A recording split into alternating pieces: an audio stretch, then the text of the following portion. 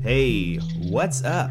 This is Psychotronicast coming to you from the bunker. That's right, I'm back in the bunker. It's Alec Berg, and the talent via satellite is Derek Estes. You can and you should subscribe to us on the social media platforms, specifically Instagram, because that's the only one we pay attention to. Follow us on whatever podcast platform you found us on, or maybe find us on one. How about that? Or you just go to our website, psychotronicast.com. Write to us, psychotronicast@gmail.com. And hey, we have a Patreon. $5 a month gets you an extra podcast every time we post a podcast.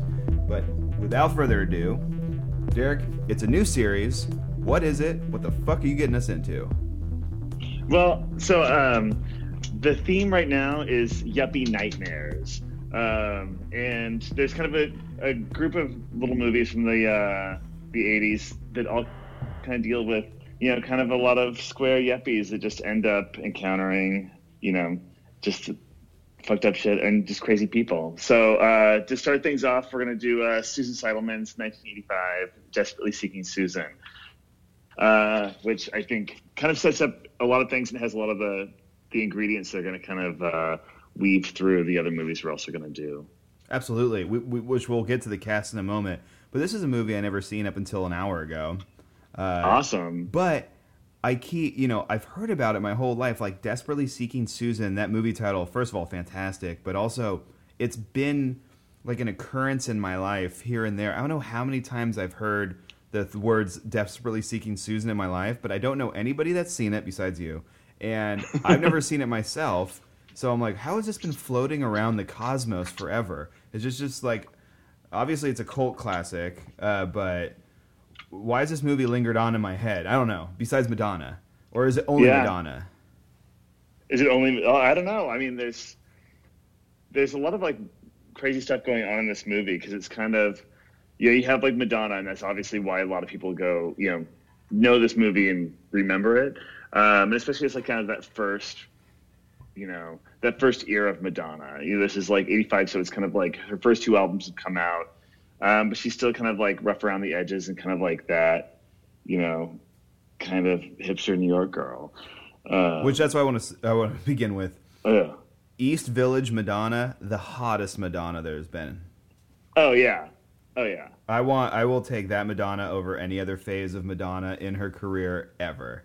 And this movie like solidifies it. She is.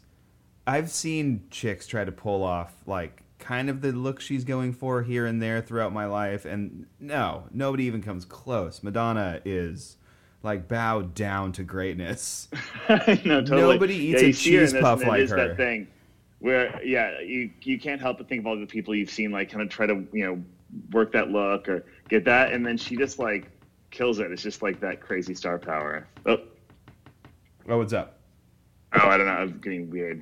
Oh, that's me. I wrote my notes from the movie on my phone, so I'm deleting I'm deleting my notes from my phone, so it's easier for me to navigate what else I need to talk about. So you're gonna hear tapping every now and then. This is nothing but class here at Psychotronicast. Yeah, absolutely. Nothing but like the highest grade everything. So that's what we're working with here. And I didn't know the premise of this movie, anything. But the Bourne Identity doesn't have shit on this. I didn't know this was like an amnesia, where am I, who am I vehicle. It happens like 20 minutes in, and I'm like, wait, what? That's what this movie is?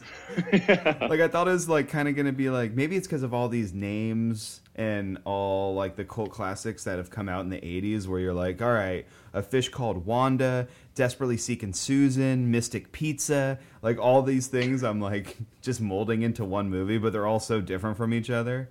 But they just all have this like star catapult vehicle for like female whoever. Anywho, absolutely. I love the beginning of this film where they're at the hair salon, and I wanted to bring up that you once upon a time worked in a hair salon, and what do you think about that opening montage or that opening sequence? Well, it's funny, like there wasn't a whole lot that reminded me of the salon I worked in, but what it did remind me of is even like the beginning of using It's in His Kiss during the opening scene. It kind of even, though in a very different way, reminded me of the opening of Mean Streets.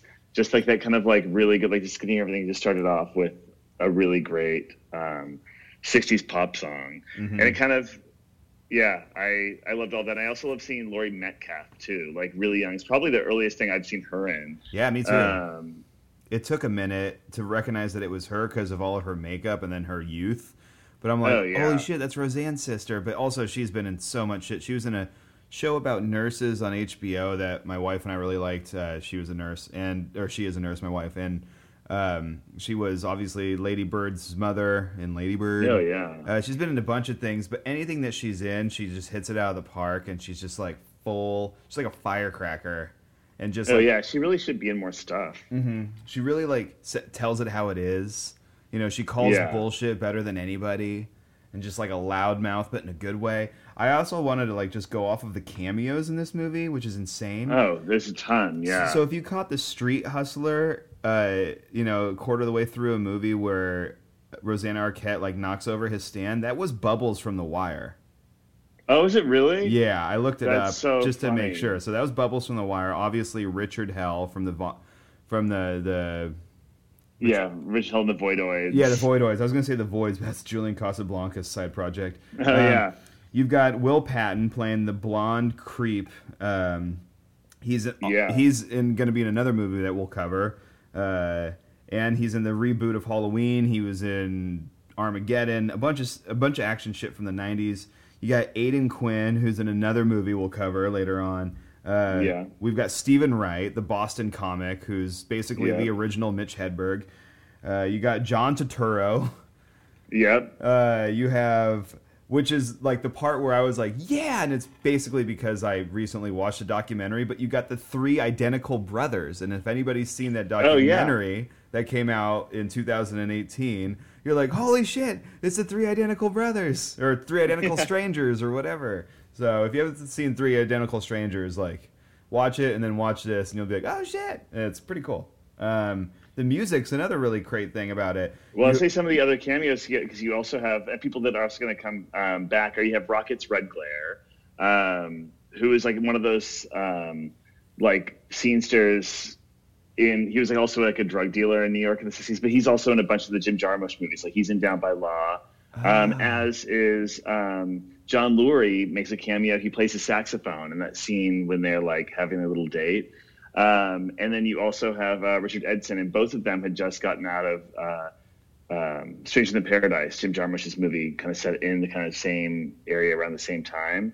But yeah, you just have like all of these people that they're constantly making these little like, you know, little walk-in cameos, or they have little parts. But it's funny because some of these people are going to keep popping up. Mm-hmm. And that New York crew, which we'll cover more as the series goes on, is like such hot shit. Like what a cool crew to be like rolling with, where it's like, oh, my friend Jen is shooting this movie I'm going to be in, and then like, oh, Martin is doing some like on location thing, and then we're going, and you're like, what? It's like, come on, like.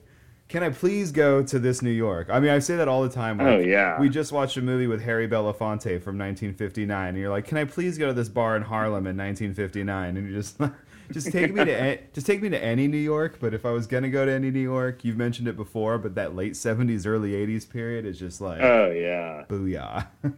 It's just so great because you kind of have that cool mix of like the different, you still have some of those like old cats that have been around, you know, since whatever, so the 40s or 50s. And then you also have like all of these kind of the new wave and no wave and, you know, just all of those people. It's so cool. This movie is really great. Like her previous movie, Sin Settlement, had made Smithereens right before this. And that was kind of what got her noticed. And that movie too, it's kind of like, watching like The Driller Killer, you know, where it's like this time capsule of this time and place, and you get to see things that you've heard about, or that, you know, unless you were there, you hadn't seen. So it's a really great time capsule for a lot of those reasons. But yeah, and this movie is cool too because it has, you know, starting up the theme as far as the Yuppie Nightmare theme. You have Rosanna Arquette's character. Her name's Roberta Glass, and you see her in the hair salon with her sister-in-law, and you kind of get this idea of this world that she's living in. It's this very very pastel and very kind of bland and just vapid. But then she's really fascinated by this romance in the personal ads, which I love a lot of the way the personal ads, work in this movie, where it's, it's like everyone's reading them. It's almost like, the social media of, 1985. Yeah. You just put something up and everyone knows everyone's business. Well, what was that newspaper, Dear Abby? Oh, well, the advice column. Yeah. So I was like, that's the only thing I can relate to with newspaper where like people would mention like Dear Abby columns. And I'm like, oh, this is the personal ads in like the New York Post or just like the Dear Abby of this movie. Yeah. No, I mean, I remember like some of them, that was where you always look for like missed connections. Yes. So stuff before Craigslist got big, you just see like, oh, we crossed each other on the street, or, you delivered my pizza. Which was there a connection? I'm sure you've heard this story, but true story. Like my old roommate, we used to read those all the time, those missed connections here in Portland. And he actually hooked up with a girl because of misconnections, where it was like, you were the hipster guy working produce at the Fred Meyer in the Hollywood district wearing that red flannel and blah, blah, blah. And he was like, oh, shit, that's me. And then he, like, had her thing and got it. And then she ended up being, like, this, like, super psychedelic stripper girl from Portland. And then they had a little fling through the summer. But it's, like, totally worked out. Well, I mean, it didn't work out. They don't talk anymore, and it like exploded. They totally met. Yeah, like Nagasaki, but whatever. At least that misconnection, the misconnection does work if you work it. It's kind of like AA.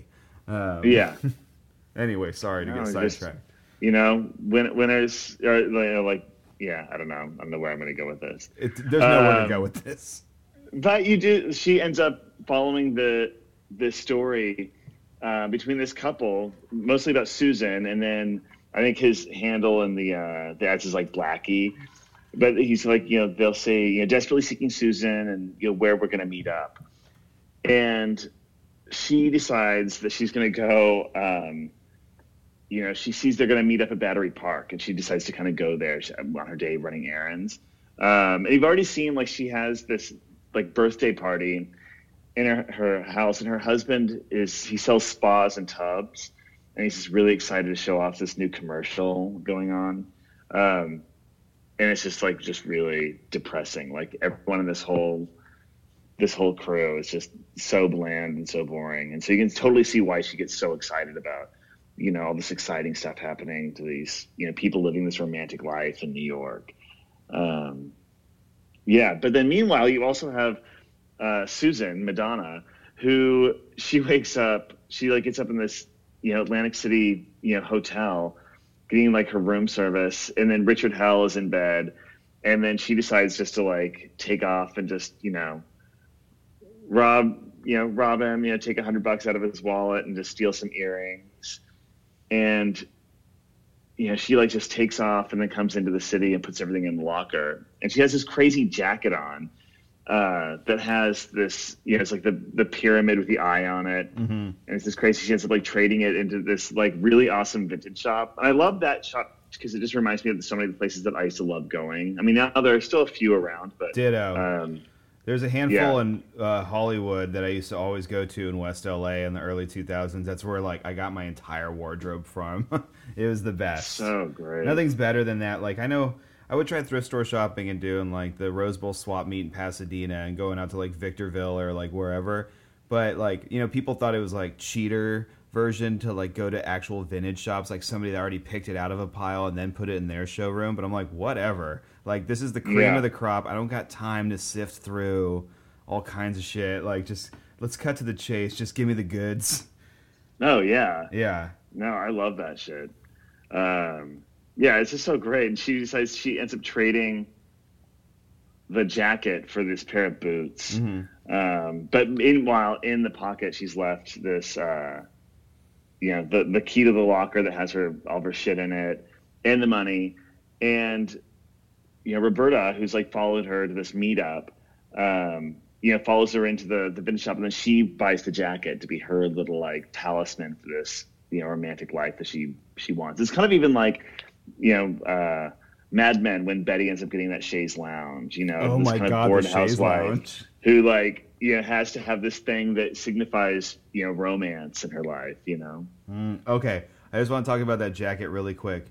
Would you believe me if I said that jacket sold for $100,000 at auction in 2014? Oh my God.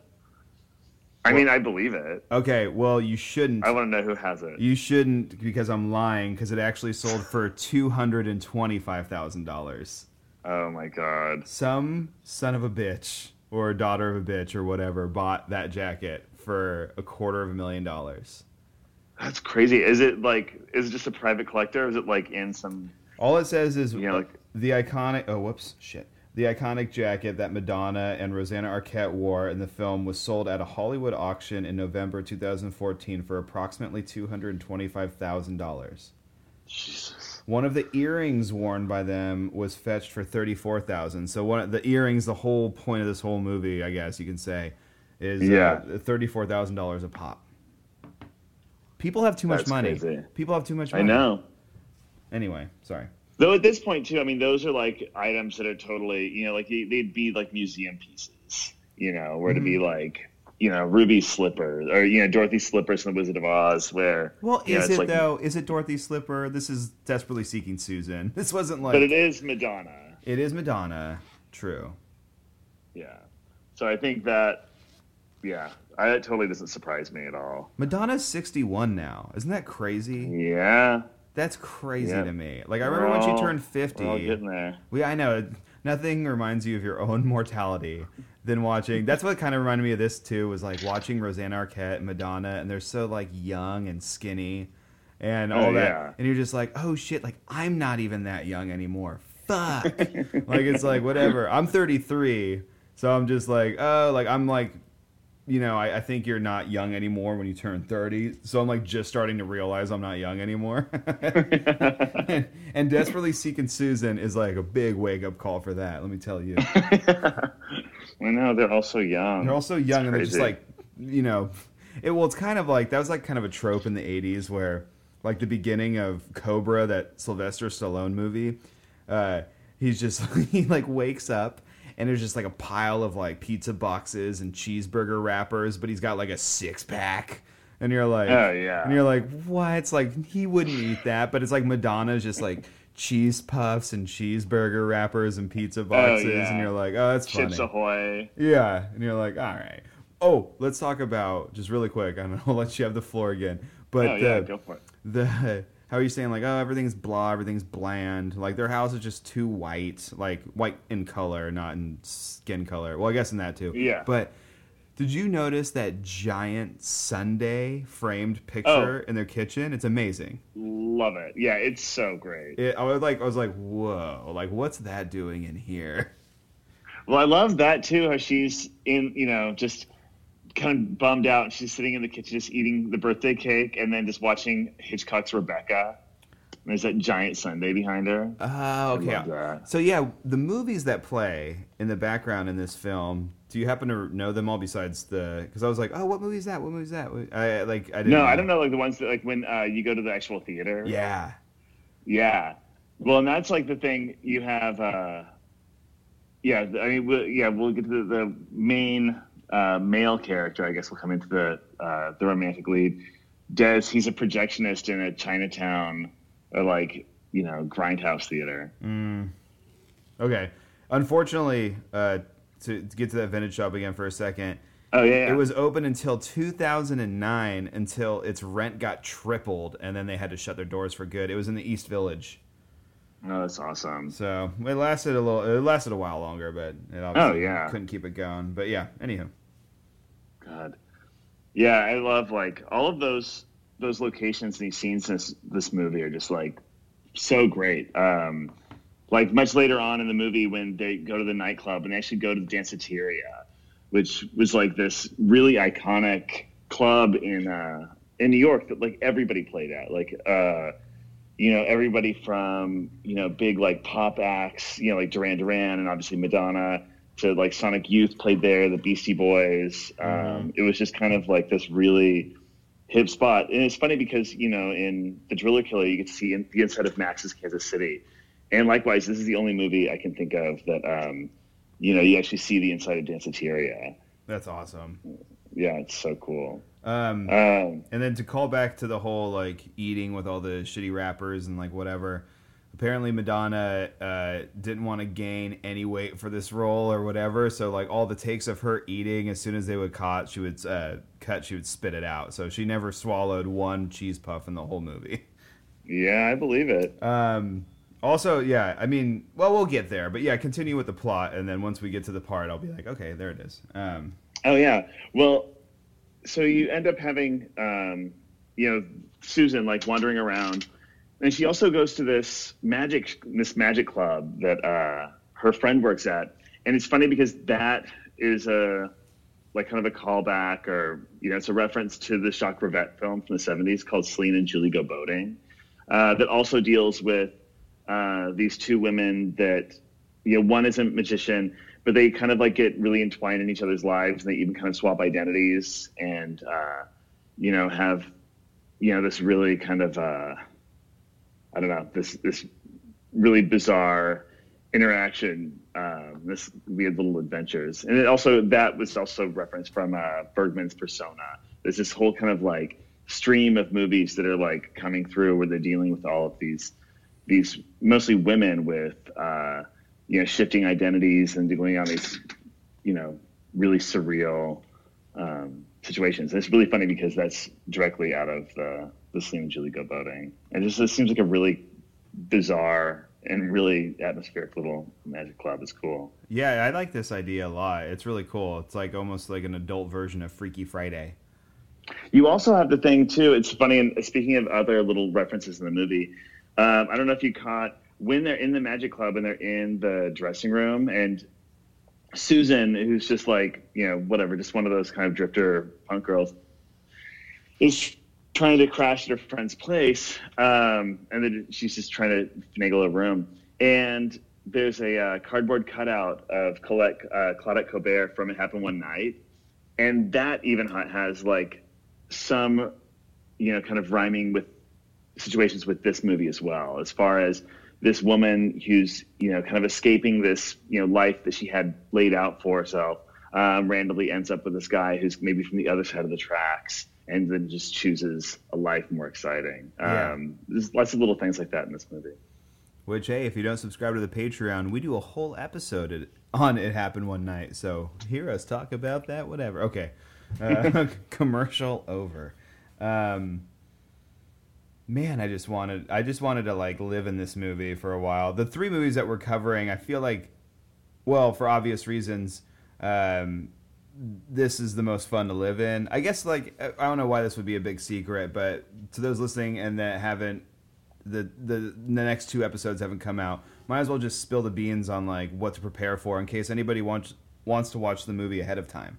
Oh yeah, well, I think the other movies that I would directly pair with this are Something Wild with Jonathan Demme, the Jonathan Demme film with Melanie Griffith and Jeff Daniels, and then After Hours, Martin Scorsese's film from the same year. It's actually made immediately after this, and a lot of the same kind of people cross over. Like you have Rosanna Arquette, Rocket's Red Glare makes an appearance. There's a lot of little things here and there, and then same with the Jonathan Demme film. Like they all kind of come at the same material, but in different ways. Like this is kind of the female perspective of this version. I think it's really closely tied in style to Something Wild, as far as just the kind of the yuppie who just ends up just stumbling into this more exciting world. And then After Hours is kind of the the tale of everything that goes wrong. Yeah, what can go wrong will go wrong. It's like the Murphy's Law. There's no happy ending. Exactly. Which you don't want to be in that world, but it's so much fun to watch. It's kind of like basically they remade the movie in some sort of way a couple years ago with Robert Pattinson called Good Time, where I'm like, this is like After Hours, but like it's way more real. Yeah. But obviously that movie's been done 100 times over, and even before After Hours, that's the whole like one night. and it just keeps getting worse. Oh yeah. But yeah, Rosanna Arquette and Jeff Daniels from Something Wild share something in common where they're both these rich, uptight, but not in a bad way, like yuppie people, but you don't hate them. Like, they're so likable that you're like, forget all the white collar shit and waspy shit that would make you want to wring their neck out if you were sitting next to them at a bar. And I think that correlates really well with both of those movies. Yeah, I agree. And I think that part of it with those characters is that, they are really like, they're just really dorky. But you feel that like they have that thing in them. They have that passion in them, or that thing that they're not just as basic as the world they're living in. And so what happens in their journeys in these movies are they end up finding what that thing is, or how to express that, or they're able to make changes in their life to accommodate who they want to be. They actualize themselves. It was such an awesome 80s callback reference to when they're going through, like, oh, she has a diary. And it's like, oh, she also has a book by Dr. Ruth about sex. And you're like, oh, shit, yeah. Dr. Ruth. And then something about, like, your own best friend, which I'm guessing is, like, a book about masturbation. Like, I'm okay, you're okay. It's like all of those, like... self-help. Yeah. And I love just... It's like Laurie Metcalf's character is so great because she, like it's constantly kind of like goading her brother, like, well, did she have an orgasm? Did you give her an orgasm? Or, and then later on, when they think that, she's been prostituting, like, well, is she a lesbian? Mm-hmm. You just don't know. Yeah. But it's so funny because, she has like I don't have that kind of relationship with my sister. If she ever asked me that kind of shit about my wife, I would barf on my feet. I would be like, Angela, what are you saying? Like, oh my God. She had an orgasm? Jesus Christ. No, right? Yeah. Yeah, God, there's like, so again, also like you realize that Richard Hell has been thrown out of like a window of the hotel because people are trying to find these Egyptian earrings. And so there's also like other people that are trying to find Susan. And then at this point, Rosanna Arquette has like the jacket, the Jimi Hendrix jacket, and she finds the key and she realizes that, she needs to get this back to Susan. So she puts an ad from a stranger, but then, Susan's boyfriend ends up worrying that it's going to be somebody like trying to attack her, trying to find her from whatever, thinks she might be in danger because of all the issues going on with her ex. So he calls his brother to try to go check up. And so he's trying to describe Susan, and he's like, oh, she has this crazy jacket that has, pyramid on the back. Mm-hmm. And it's just it's just like a fun scene, which is him just in there, being the projectionist in this kind of shitty grindhouse theater. And it also reminds me back to like a year ago when we did Night of the Comet, where they have like the boyfriend who's the projectionist and the kind of like cool sort of grindhouse theater. I don't know, it's just really fun. So then he ends up leaving. He borrows like a scooter from like a Chinese noodle shop downstairs, and he goes to go find her, but instead he finds Roberta, who's wearing the jacket, but she's being attacked by the dude who's like trying to get the earrings back, and then she ends up getting frightened and knocks herself out, and then she doesn't know who she is. And then you just like then have this whole other strain where she ends up hanging out with Aidan Quinn, Dez, and his fucking place. They go to find the. Can we talk about that loft for 1 second? Locker. Oh yeah, and then they end up going back to his loft. Oh my God, that fucking loft! I would kill to live in that place. Even empty. Even after all the girl went and took all the furniture out. Oh, I thought it was perfect empty. It's like you have that giant kung fu mural that's like the sliding door. You have all the open lights and all the open lighting, and then I don't know, like if I can experience New York, the only thing I can do in New York is eating Chinese delivery while drinking a bottle of tequila on a New York rooftop. I'm flying there tonight. Like, oh my God, that whole scene, I'm just like, I wanted Chinese so goddamn bad. And then like, but it's just like, you're on a New York rooftop with a bottle of cheap tequila and like the hottest Rosanna Arquette you've ever seen. Even Renee was just like, kind of like, you. When I mentioned something about her and she's like, oh, what, her? I was just like, Rosanna, of course, Rosanna Arquette. She's like, she looks weird. And I'm like in the best way possible. But yeah, I would love to eat Chinese takeout with 1980-somethings Rosanna Arquette drinking a bottle of tequila on a New York rooftop. That's all I'm saying. Yeah, no, I'm completely with you. And then, yeah, that's the scene where you have John Lurie across the hallway or across the alley, like playing saxophone. It's just like a totally like, fantasy version of New York. It's so great. Yeah. And I love it for that. I want to make it a reality version for me of New York. Mm-hmm. And that's right. And then right after this, you have the second, kind of allusion to what happened one night when they are spending the night, but then they have the little screen between them. And then the walls of Jericho. Yeah, the wall of Jericho. And then at one point, like she's changing, he, sees her, whatever, putting her top on or putting on her like sparkly dress. There's a lot of great clothes in this movie. There's a lot of sparkly, sheer netting.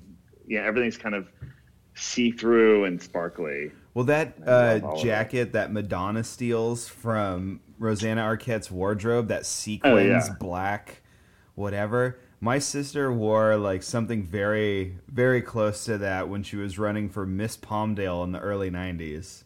I love it. Then it was worn by the mayor. And then it was worn by the mayor of Palmdale. It's a callback to one of our earlier episodes. But yeah, the Miss Palmdale thing, I remember my sister running for it because I'd have to go to her practices because I was in elementary school at the time. And I just had to go and like hang out and watch her do her thing. And yeah, she had that like sequence thing that she wore. But then also for like the swimsuit portion, so fucking weird. The swimsuit portion of Miss Palmdale, she wore like an American flag onesie with like super like 90s porn star Bud Light girl kind of like whatever. Oh yeah. And she had like the American flags and she would like walk down in heels to Neil Diamond's Coming to America. Oh my god. I was like, she was second runner-up. If anybody want to know, she was second runner-up. Why was that not preserved on VHS? It should be on Blu-ray. I know. It should be. Just 4K restoration. Yeah. Jesus Christ. The 1992 Miss Palmdale pageant. Just my sister and like just bangs for days and bushy-ass eyebrows.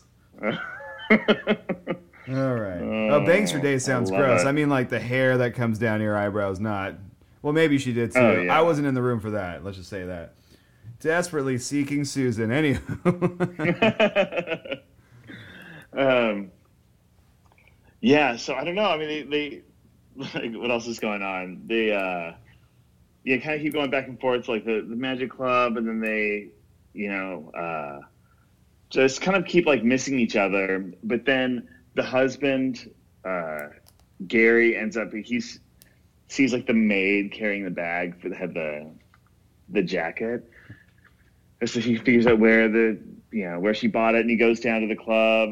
But then that person's, they've already ran to Madonna. They end up like hooking Madonna and Gary up so they can try to find Roberta. And then that's when like he ends up going to Danceteria, and he's just like the biggest dork. Oh yeah. It's like, how did you find me? It's like, wild guess. I know. And I love freeloading Madonna when she goes to his house and just like drinks all of his wine, hangs out by the pool, and just steals or not even steals, just takes his car. They smoke weed, and they have that, which I'm very jealous of, that coffee table that has the holder that has pretzels, Reese's Pieces, and I can't remember the third item, and you're like, that's a snack right there. I know, it's so great. Well, that whole scene too, yeah, she takes over the house, and then I love there's that scene. It's once she also kind of puts everything together because she sees on the news that the guy, her ex, Richard Hell, like how he had robbed all these Egyptian artifacts, and so she kind of puts everything together. But she finds a diary. But when they come home and find her there, she's wearing a combination of his and her underwear Mm-hmm. that she's composed into an outfit. And then she leaves and she goes back into the city. Like when she sees the triplets, or those three identical strangers, she's wearing just like his wife beater, his button-up shirt, button-up shirt, and then his boxer shorts, and then but she has her lace stockings, garter belt. Yeah. And so I'm hot. like, this is amazing. She's truly only showing like 5% of her body. You can only see like a portion of her thigh. The rest is covered up. It's not very revealing, but it's the most like revealing outfit I've ever seen at the same time. It's like crossing so many boundaries in the good way where you're like, holy moly. It's funny when I get on tiffs like this, like I am with, I didn't think I was going to get on it with this, but like I never want to listen to the playback, especially the last episode that we did on the Franco files, because I'm like, I need to be hosed down after watching these movies, apparently, because I like turn into such a horn dog. Like I'm just like, can you believe what she? I'm like, oh Jesus Christ, this is gonna be like Exhibit A in my like divorce court. But thankfully, my wife doesn't listen to this. She doesn't even listen to me when we're not on the podcast. But one of my favorite things from this movie is when Rosanna Arquette gets arrested by the cops. They just think she's a prostitute, and they shove her in the back of the cab with that other call girl. And because she's working in the magic show and she has her birds with her. Exactly. It's like, how do you use the birds? I started dying. I thought that was so funny. It's great because they just leave it at that. They just leave it at that. it's so great. Probably the biggest heartbreaking scene is when Rosanna Arquette goes back to the loft with the dude Dex. Yeah, it's Dez. I don't know. Yeah, Dez bails her out, and they go back to the loft, and she's trying to explain to him, like, I'm not who you think I am. And then they go into the room, and all of his reels are unreeled, and there's just celluloid film all over the loft. I was like, yeah. Oh, no. Like, what? I know. It's like, that's why that film that we watched in Hollywood looks like that. Exactly. For real. It's like it was part of some, like, New York slop house. Like some girl, some fight, some girlfriend, some boyfriend bullshit. Just unraveled everything onto their living room, stomped on it. Well, and that also reminds me of Brian De Palma's Blowout, where he like comes, when John Travolta comes, he realizes that all of his tapes have been erased, and it's just like his thing is just like all the tapes are everywhere. Oh, it's just like brutal.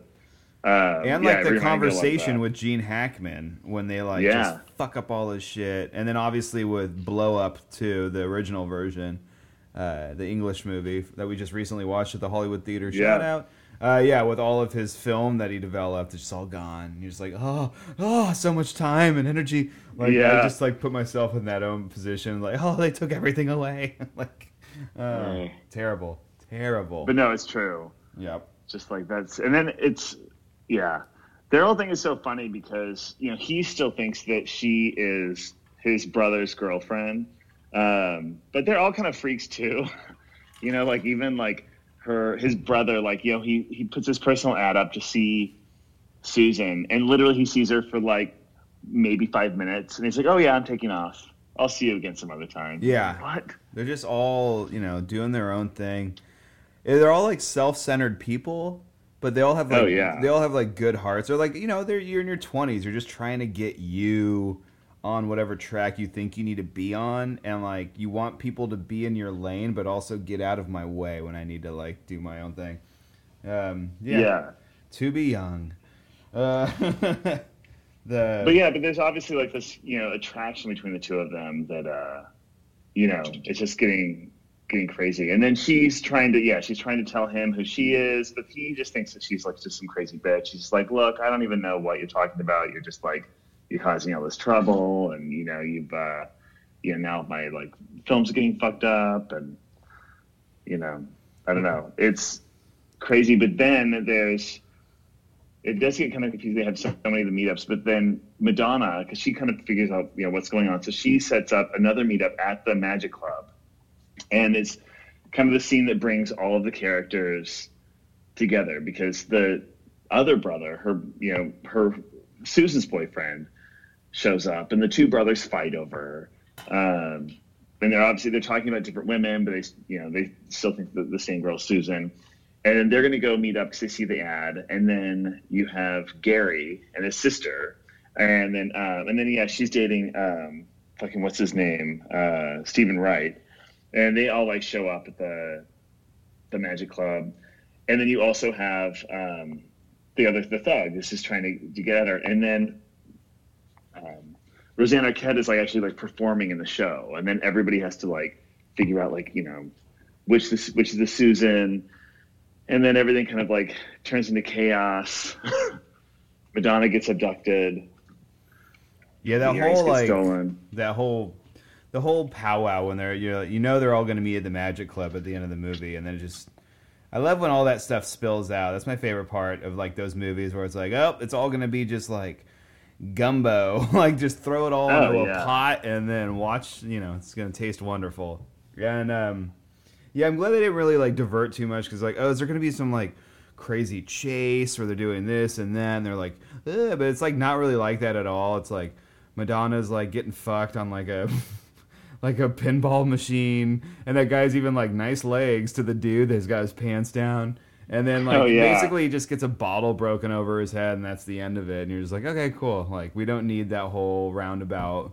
Like, oh, he's down the hall. Like, oh, he turned left, and then it just doesn't work in comedy or whatever this movie you want to classify it as. Totally. I'm glad they just cut right to the chase and like beep bop boop.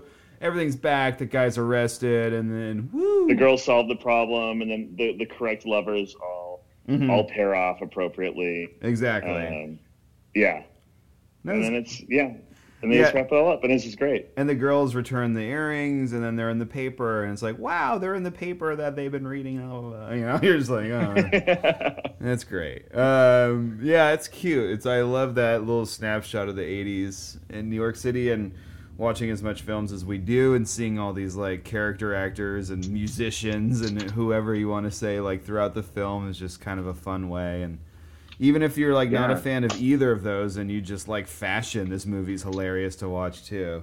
It's just cool, like especially when you think about, for me, like it's like that snapshot, but even the trajectory that she took, like Susan Seidelman, like she definitely was going for the much more like mainstream, kind of light comedy route. And I think it's cool because, Jim Jarmusch, who I think is very similar, kind of came at the same time. Like he started going in such a totally different direction and really kind of kept in that like indie thing where, some of her later stuff, like She Devils, my other favorite. I haven't seen that one in years, which is funny because it has Roseanne in it. Oh. It's Roseanne and like Meryl Streep. But yeah, that movie. What? That's a real movie? Yeah. I didn't. Oh yeah, it's so good. It has Ed Bigley Jr. and it's so crazy. Like Roseanne Barr is the like kind of the wife of Ed Bigley Jr. and he kind of ditches her to be with Meryl Streep, but then Roseanne Barr just turns into like a crazy monster. It's great. Wow, the role she was born to play. Exactly. The director that did Desperately Seeking Susan also went on to do some work with Sex and the City. So yeah, she liked the pilot episode. Oh, okay. So that was her deal. Okay, she kind of like set that up. Oh wow, shit. Well, wow, what an iconic show to. Well, I think she didn't write it or anything, but she kind of like set the template, and like the style that they, carried forward. It's kind of like with a new HBO show now. Succession, how Adam McKay, as other podcasts has referred to him as Dumb Oliver Stone, the director you love the most. He did the pilot episode to Succession, and it's got its own style to it, but he only did the pilot, and everybody has followed that template since, which I really enjoy the show, but I also really enjoy Adam McKay. So it's to your liking. I don't know.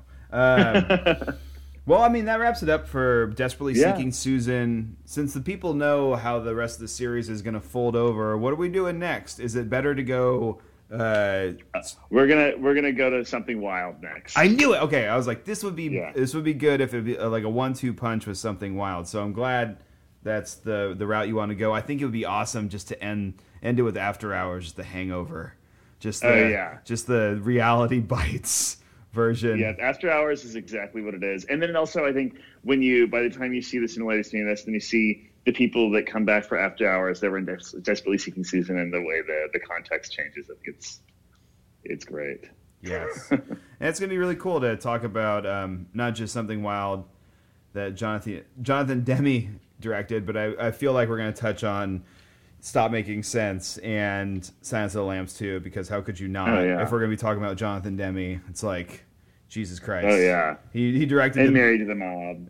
Oh, yeah. He directed, like, the best concert film ever, or at least one of. And then, he directed... Something Wild is great. He directed, like, the best, whatever you want to call it, thriller ever. Maybe one of the best horror movies ever, because it got nominated and won almost all of the Academy Awards in the top 5, if you want to go off that route. Yeah. If you want to, make marks for that. Anywho, thanks for listening. With quite a diversion from the Franco Files, but that's how we work at Psychotronicast. Yeah. Thanks to Derek for coming up with this awesome idea for this series. I mean, who else does what is it called? Yuppie Nightmare series? I mean, come on. Yuppie Nightmares. Yuppie Nightmares. Like, how great is that? We'll be back soon. So until then, let's keep it purely casual. All right. Bye.